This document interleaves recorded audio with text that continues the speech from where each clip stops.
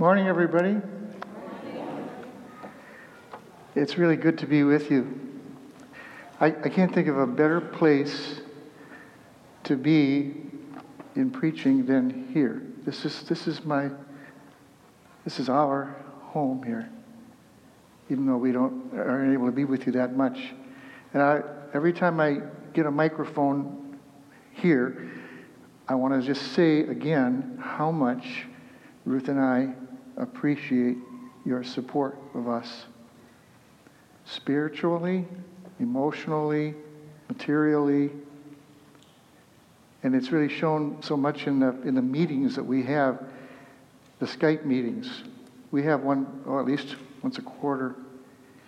And in contrast to the way it works with lots of missionaries with their churches, it's not a 10-minute report about what's going on.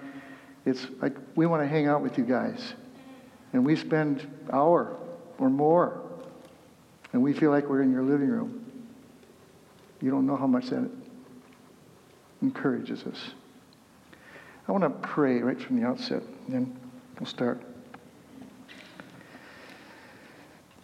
Father God, we love you.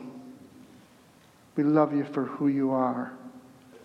We love you for your body, this group right here, and for all of the millions of others that are gathered in your name. We thank you for this body, this church. And Lord, we know that in this church is a great variety of people, and we've got some people who are hurting, they're deeply troubled, have trouble figuring things out in their mind, have trouble figuring things out in their emotions.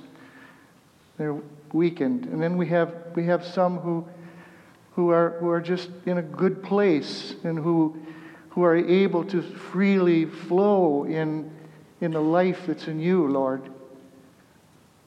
And then we've got those of us who think we're fine, but we spend too much of our time trying to put on a front that covers up a great amount of hurting as well. We're all here, and many other varieties, but you're here with us, and you're our God. Help me, Lord, to be able to articulate what you've put on my heart today. We thank you in Jesus' name. Amen. Well, yes. I think that this message about mental illness or mental health, however we want to put that, which into the spectrum, it does belong in the category of the soul. Because of particularly of this thing of emotions. And I really appreciated Steve's kicking us off last week with that. And he basically made 2 points, is that God made us to have emotions. But the other thing that he talked about was that God is a God of emotions. And I want to just give a personal, sort of a story of why this verse, which I'm going to read, Hebrews 4:15, means so much to me, and every time I read it, it brings back memories. Let me read it from the Message. We don't have a priest who is out of touch with our reality. He's been through weakness and testing, experienced it all but the sin. My memory of that passage being preached goes back to sometime, I think, in my 30s. I can't remember exactly. There was a great test in my life. My father, who I was so dependent upon, so loved him, had a sudden and massive heart attack in which he hovered between life and death for 10 days, a lot of it being in a coma. And I was a young man. I was earlier than 30s now, I'm thinking about it. I was so devoted to him, and I sat in front of that monitor hour by hour by hour, wondering, is he going to die? It was the hardest thing I'd ever experienced at that point. And in the middle of that vigil, I went to church, and there was a guest speaker, and he preached on this message. It sank so deeply in my heart that I knew that was true. I knew it was true for me, that he knew exactly what I was going through. And he was there for me, and he was never going to abandon me. He could even relate to me.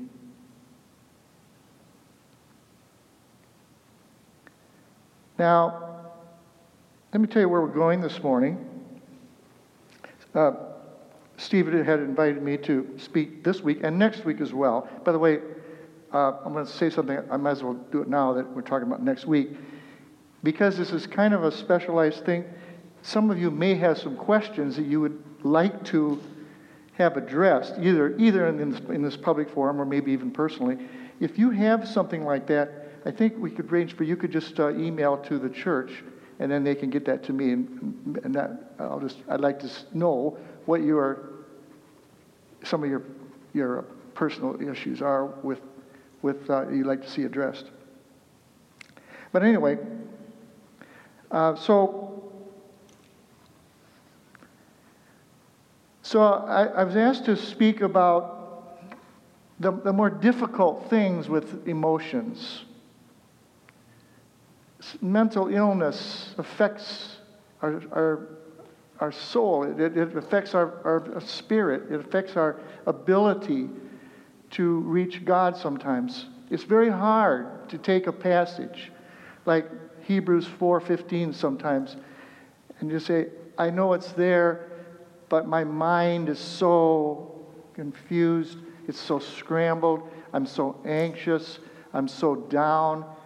I can't even read the word. I mean, those things occur with otherwise very, very strong people.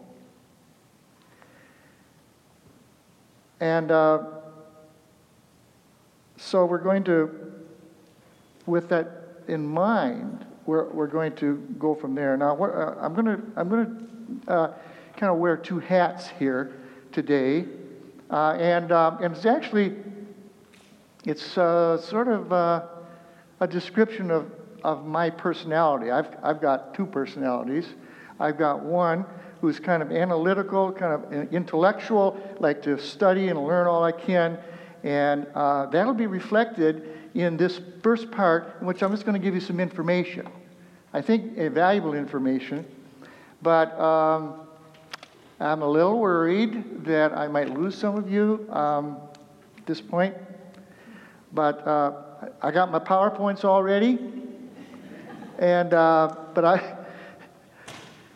you don't know it. But have you ever heard of the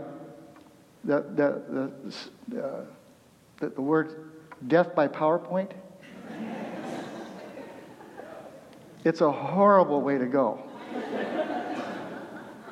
Well, I was about to inflict you with a lethal dose as I'm studying, because the more I'm studying, the more they need to know this, they need to know that. And I was researching, and I had about 20 slides with as small a print as you can do, 32 point. And I rehearsed it, and I thought, oh no, that's the whole message. I don't want that to be the whole message. So mercifully, I just started delete. It was hard. It was painful to do that, because all the work that I put into this, you darn well ought to listen to. Okay, but I did. Now, I'm going to take for granted two things. this morning, and one is, and I'm having trouble seeing here. Okay, I'm gonna take for granted that there are those right here who are undergoing a great pain and stress due to some kind of mental illness, either in oneself or in a close family member. We might not even know who some of you are,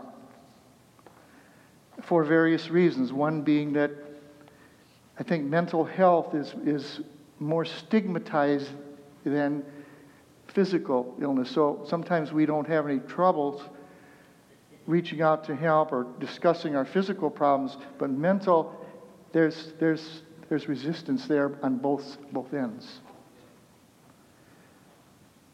But I'm going to assume you know that it's here. The second thing I'm going to assume that you accept is that Christ cares for the hurting. And He intends His church, that's us, to be attentive and to be a part of encouragement and healing. Am I right about that, those assumptions? Yeah. Okay. All right.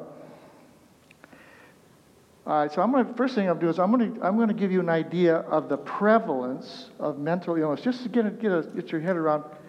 This is not a small population of people. So we have the first slide.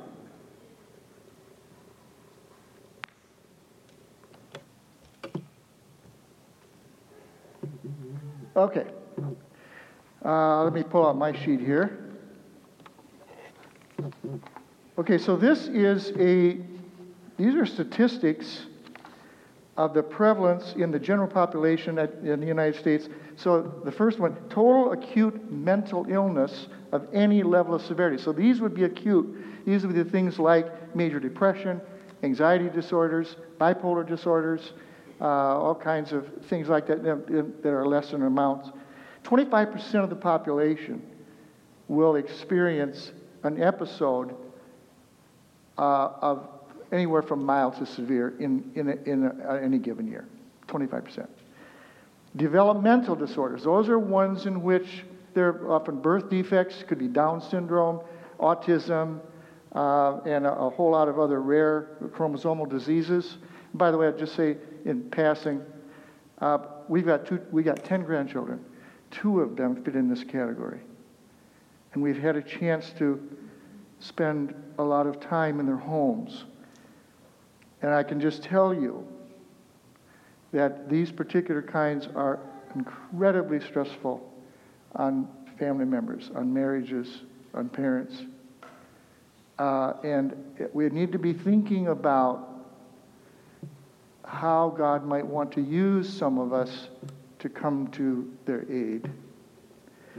And then there's addiction disorders. 8%. 8% of the population will experience some kind of a substance abuse or other kinds of addictive thing in a pretty severe manner. And then personality disorders is 18%. So that's a lot of people. And maybe the thing that you might be able to remember is this thing. If worldwide, if you were to take all of the people who fit in these categories and put them in a location and then turn them into a country, it would be the 3rd largest country in the world. For those who are mission-minded, wouldn't you kind of look at that country? So there's a lot of people, and God wants the church to be involved. I think not just within our body, but in our community. All right, next one. Okay, now, Lifeway Research, it's an evangelical research foundation that looks at issues. They do surveys to aid churches and church leaders to guide them about what the important things are in going on in the world that the church should be about. So this was their statement. They did this in 2013. Mental illness is a part of life. Churches serve as a major support system for people with mental disorders and developmental disorders. All right. This study was undertaken to identify the strengths and weaknesses in this partnership toward healing and wholeness. What they did, they interviewed 1,000 pastors. I think they were all in our type of church, evangelical, charismatic, something more Bible-believing. And then they interviewed, I think it's 355 family members of people with mental disorders, and then 207 actually were suffering from mental illness of some kind that are in the churches. And then also they got 15 mental health professionals to guide them and get their ideas about what is most needed that the church might be able to deal with. I've got the executive summary on this, a 10-page thing. I don't know if anybody would be interested in that, but if you are, I can print that out for next week. It's really good information, especially for the leaders. All right, now let's go to the next one. I'm going to skip the next one. Tools recommend. I haven't got time for that one. Next one, mental health experts on the church and community. People with mental illness often turn to the church for help. Now, do you know that, and I actually just studied this in graduate school, do you know that among the whole U.S. population, not just churchgoers, you know who people are going to go to first to get help? They go to church pastors. More than psychiatrists, more than counselors, they go to pastors. I think that's amazing. Maybe part of it's because they don't charge. I don't know.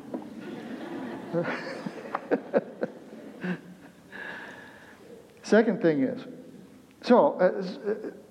it's a great opportunity. It's a great opportunity to be able to interact. Second, walking with the mentally ill can benefit the congregation, not just the individual. How I wish I had a whole message time to preach on that. And I put in there bold. This was almost for my own notes to say, I'm going to research this more, which I did, but I didn't put it in there. But I want to say something. You know what mutuality means? Mutuality is the idea that any two people, regardless of all the obvious differences, any two people can have the attitude that not only do I have something to give to you, I think you've got something to give to me. And it's in that kind of a relationship that something really happens. That's the only really, what I would say, organic relationship is, in which there is no sense that one is superior to the other. Am I right or wrong? Okay. So that's what they're saying. Now, the third one, this is back to statistics again. 2/3 of people with mental illness in this study and their families were satisfied with the level of help that the church provided. All right. Good. 2/3. I good? Okay. Sometimes we give ourselves a little bit too much accolades, don't we, for how we're doing, individually and as a body as well. Feel pretty good about 2/3. We must be doing something right, and I'm sure we are. But what about that 1/3? Well, they're a minority, right? So we don't have to pay that much attention to them. But we are going to this morning. So let's go to the next slide. The less than satisfied third. All right, here's what they said.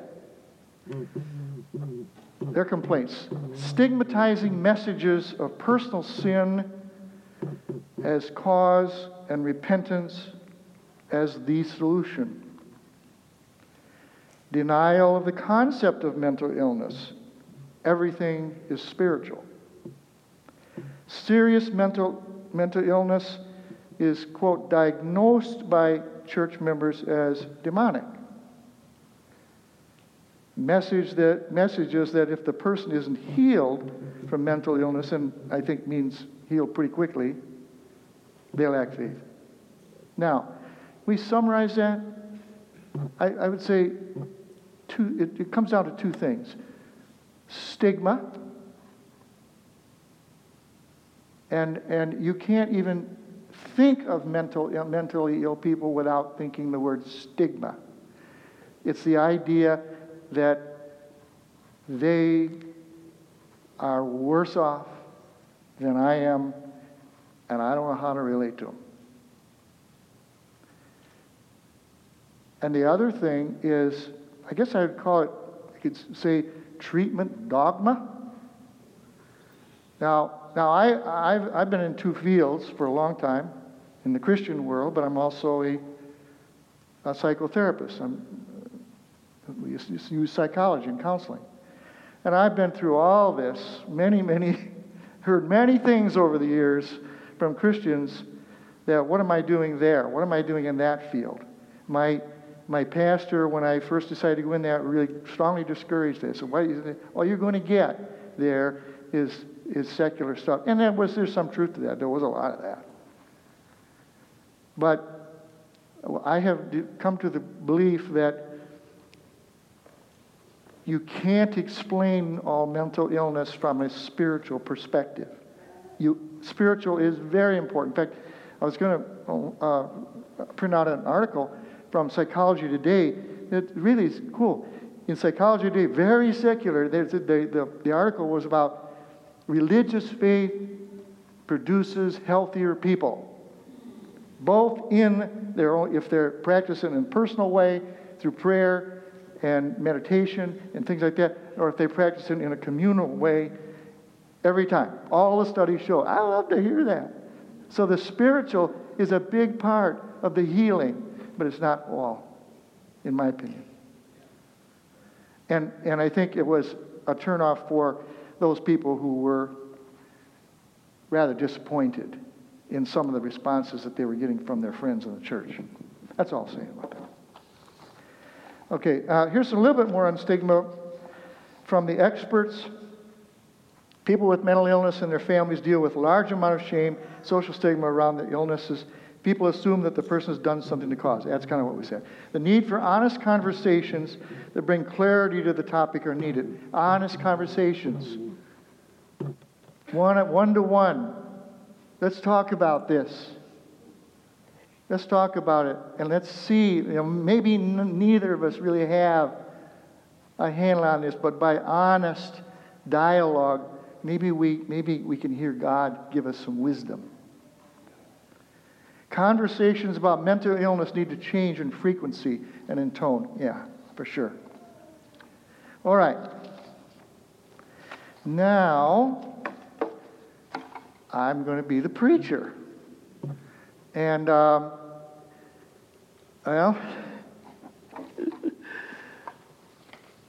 I think I should give you a little warning here.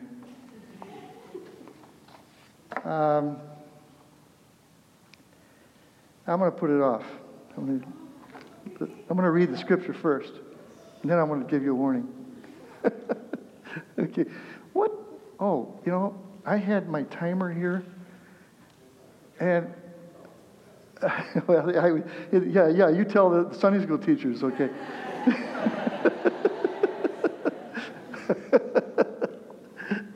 So, Ruth, can you give me a signal when I got about 5 minutes left? Okay. Yeah, all right. Okay. All right. The passage that we're going to look at today is 1 Corinthians 12 through 26. Very familiar one. I'm just going to read it. I'm going to read the whole thing without stopping. And I'm going to ask you to do something. Since we're talking about emotions, most of us read the scripture pretty much cognitively, a lot of it. trying to understand what it's saying, and obviously that's good. But just try your hand right now, getting in touch. How do I feel when we read these words? When you hear them, what feelings come to you? All right, let's start. For just as the body is one and has many members, and all the members of the body, though many, are one body, so it is with Christ. For in one Spirit we were all baptized into one body. Jews or Greeks, slaves or free, and all were made to drink of one Spirit. For the body does not consist of one member, but of many.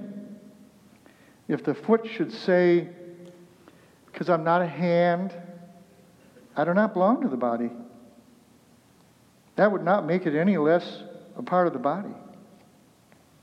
And if the ear should say, because I'm not an eye, I do not belong to the body, that would not make it any less part of the body. If the whole body were an eye, where would be the sense of hearing? If the whole body were an ear, where would be the sense of smell?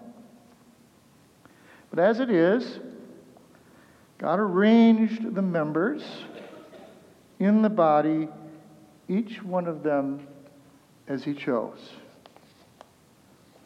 If all were a single member, where would the body be? As it is, there are many parts and yet one body. The eye cannot say to the hand, I have no need of you. Nor again the head to the feet, I have no need of you. On the contrary, the parts of the body that seem to be weaker are indispensable. And on those parts of the body that we think less honorable, we bestow the greatest honor, and our unpresentable parts are treated with greater modesty. Our more presentable parts do not require. But God has so composed the body, giving greater honor to the part that lacked it, that there be no division in the body, but that the members may have the same care for one another. If one member suffers, all suffer together. If one member is honored, all rejoice together. Now, it's at this point I'm going to tell you what happened to me. I've been living with this scripture ever since I decided this was going to be the key one, and that's been maybe 10 days. And I've just read it many times and get it into my spirit, and got ever so many insights. And that was going to be the rest of my message, is to unpack all this. But something happened to me last night.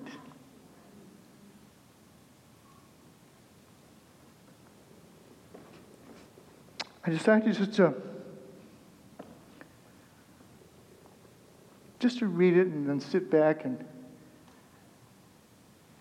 and just reflect, where's God here?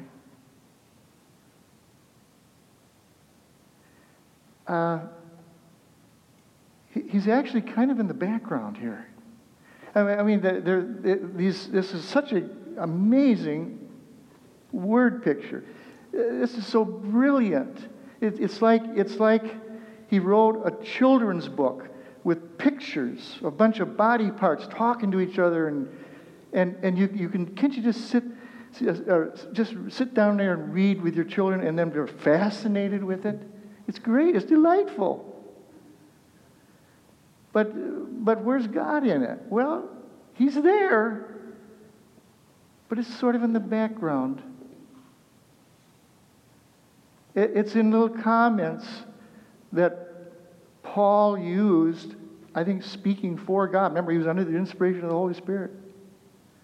And he says things like, listen now, you're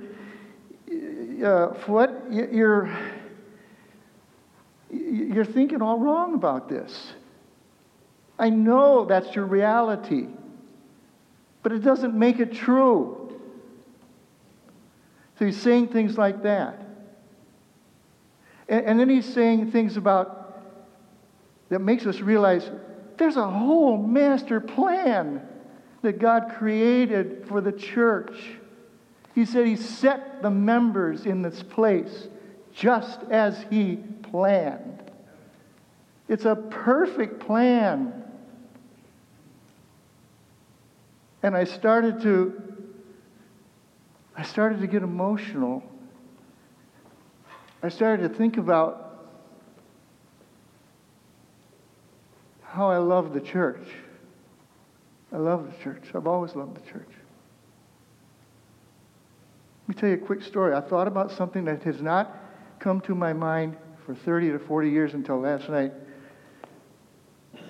Real quickly. I was, I think, 8 years old. And I didn't have much experience with church. My parents didn't go. My aunt and uncle would take me to a Presbyterian church every Sunday. I don't know that it really did much for me. It was kind of boring. And I twiddled my thumbs a lot. I'd watch my aunt do that. But I was there. And then my parents took us to Grandma and Grandpa's in Missouri, a long ways away. And we were there, and they're all gabbing all the time. And then my mother was just going on and on with her parents and with all the other family members. And it was Sunday morning. They were up early, and they were talking. And I'm just hanging around. And all of a sudden, I get this urge. I want to go to church. 8-year-old boy, don't really know God. I want to go to church. I want to go to church. And I started crying because they didn't know quite what to do. I remember my grandmother saying something like, "Well, Kenneth must be a religious boy."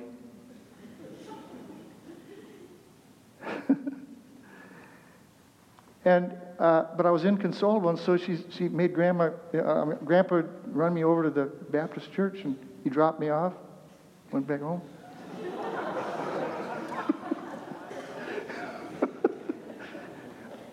I had a good time.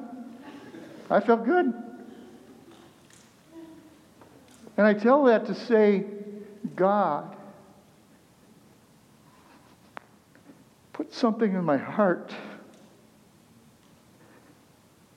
He was going to fit me somewhere in the body of Christ, and I didn't even know him. It wasn't until about a year or two later that I came to Christ that I understood salvation. And I probably never would have been emotional about that. It's just kind of a cute story. It's real. God cares for us. Well, I'm going on like that, and it's like I haven't got that much more time before I have to preach, so I just be going here. Get a hold of yourself, Ken. I mean, all of a sudden I'm writing stuff in, waxing eloquent about the beauty of the church, and then I'm saying, wait a minute. This isn't a panacea. Church is not a panacea. I mean, after all, look at this. We got a foot who's envious of the hand. I suppose because he's got opposable thumbs and the foot doesn't. I don't know what it is. And he gets all turned around, and he's not acting like a foot. And then you've got the head, and the head is just very, very full of confidence and really moving in God. And he can't see why we have to have all these parts that just seem inferior. Can't relate to them. That's the kind of body that we really have. And then so now my mood goes down. And now here's where I'm getting a little personal here. A lot of us, I think, who have a history with Fountain of Life, and we think of all the wonderful things. We've all got great stories. That got me thinking about that too. I've been hurt. like church. And I go back even farther to a church that no longer exists. It's called Christian Fellowship. And I remember when we started in my early 20s, Ruth and I have just been married, and oh my gosh, the things that God was speaking to us about the kingdom of God, and in teachings I'd never heard of like before, and we were so full of vision. God is going to bring in the kingdom, and we're responsible for Chicago. So we're going to take Chicago by storm. Exhilarate. And we even really did experience a pretty good taste of genuine koinonia. We knew how to relate to each other. We had intimate relationships for a while. And then everything just starts, the foot and the hand, and then they're all doing their thing, and they're getting off. And things go down, got worse and worse. Spiritual abuse, people leaving, people being castigated for leaving, all that. We wound up in a sorry state. I was one of the elders. We presided over either deciding to just disperse, or we approached Fountain of Life, and God was still speaking to us, and He said to us, okay, unless a seed falls in the ground and dies, it can't bear fruit. So we just said, well, here we are. Take us if you will. We're here. We'll submit to you. And they did. They did. They took us in. Not many mergers. It wasn't even a merger. It was merging into. They were so gracious to us. We grew then for 20 years. Many, many great experiences in God. And now it's happened to them.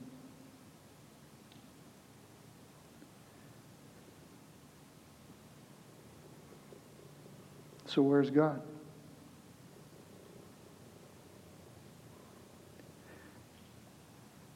Is God with us in the grieving? And I've grieved with quite a few of you because it's so fresh.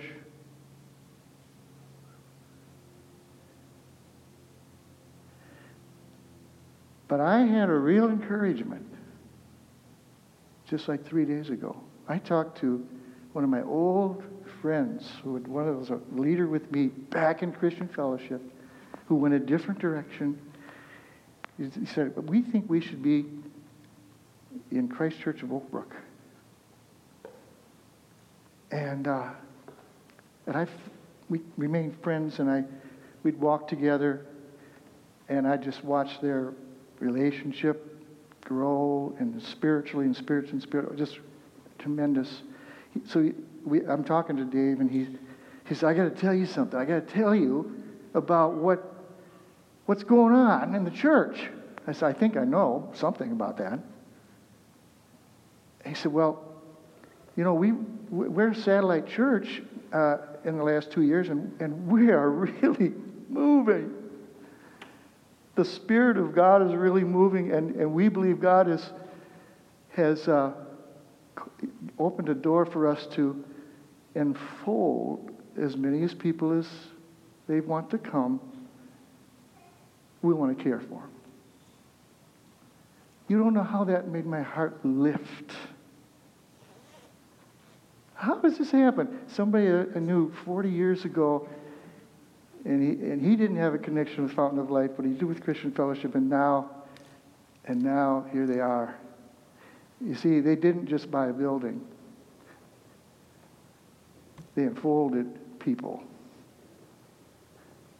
And I don't know where this is going, but I tell you what, God is not forgetting any of us. He sets people into the body according to His will. And it's a good thing.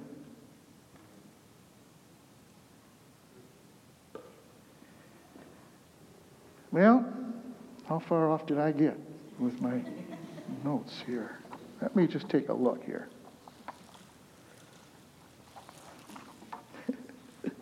I know what the warning was I was going to give you. And that was, be prepared for something really different. PowerPoints, facts, and then when I get to this other part, based on a fresh awareness of God working in my life, and my emotions are all over the place. And I'm rejoicing. What has that got to do with mental illness? It's got everything to do with it. Because mental illness is just one form of sadness, one form of grief, one form of loss, one form of struggle. And what some of us have gone through with this, with our woundedness. And you know,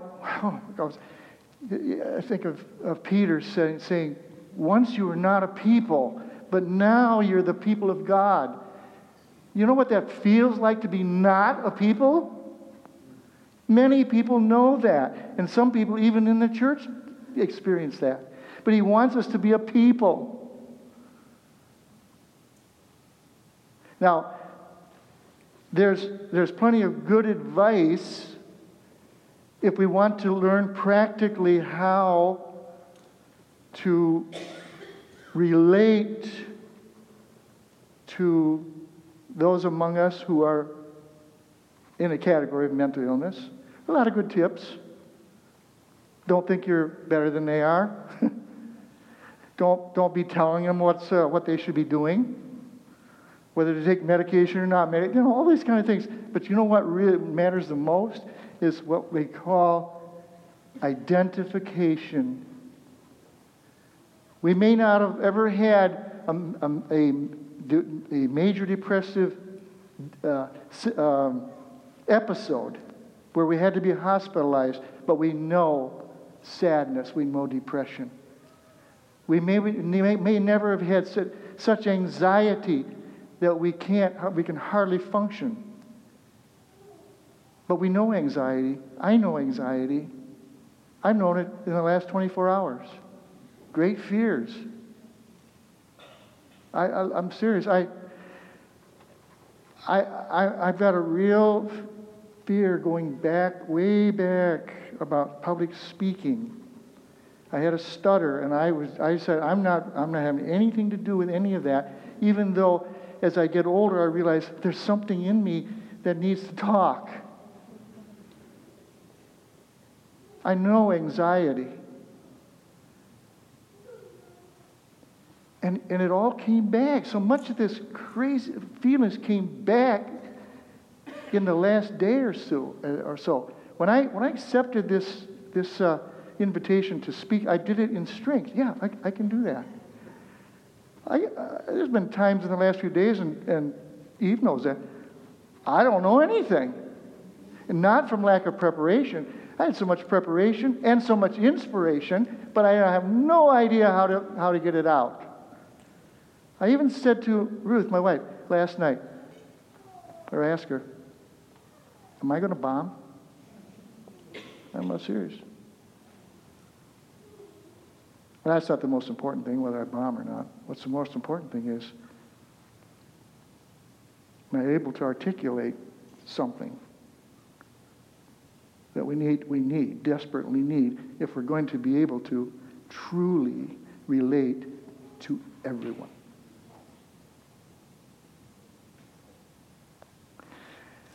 That's all I got to say about that. How about we pray? And I think that's kind of a signal to people, musicians that come up here. I'm going to pray. I guess something like what I prayed in the beginning. Lord Jesus, give us a heart for one another. Deliver us from any kinds of crippling fears that make us say, I don't belong. I don't fit in. I best just kind of isolate. Deliver us from, if that's a struggle for us. Deliver us from some kind of a pride that we don't even know we have, that makes us accentuate the differences between us and those who are more kind of obviously struggling. We need to be transformed, Lord, to avoid being a bad foot or a bad head or ear. This is your body. Thank you, Lord. Use us. Work in us. Guide us. Amen.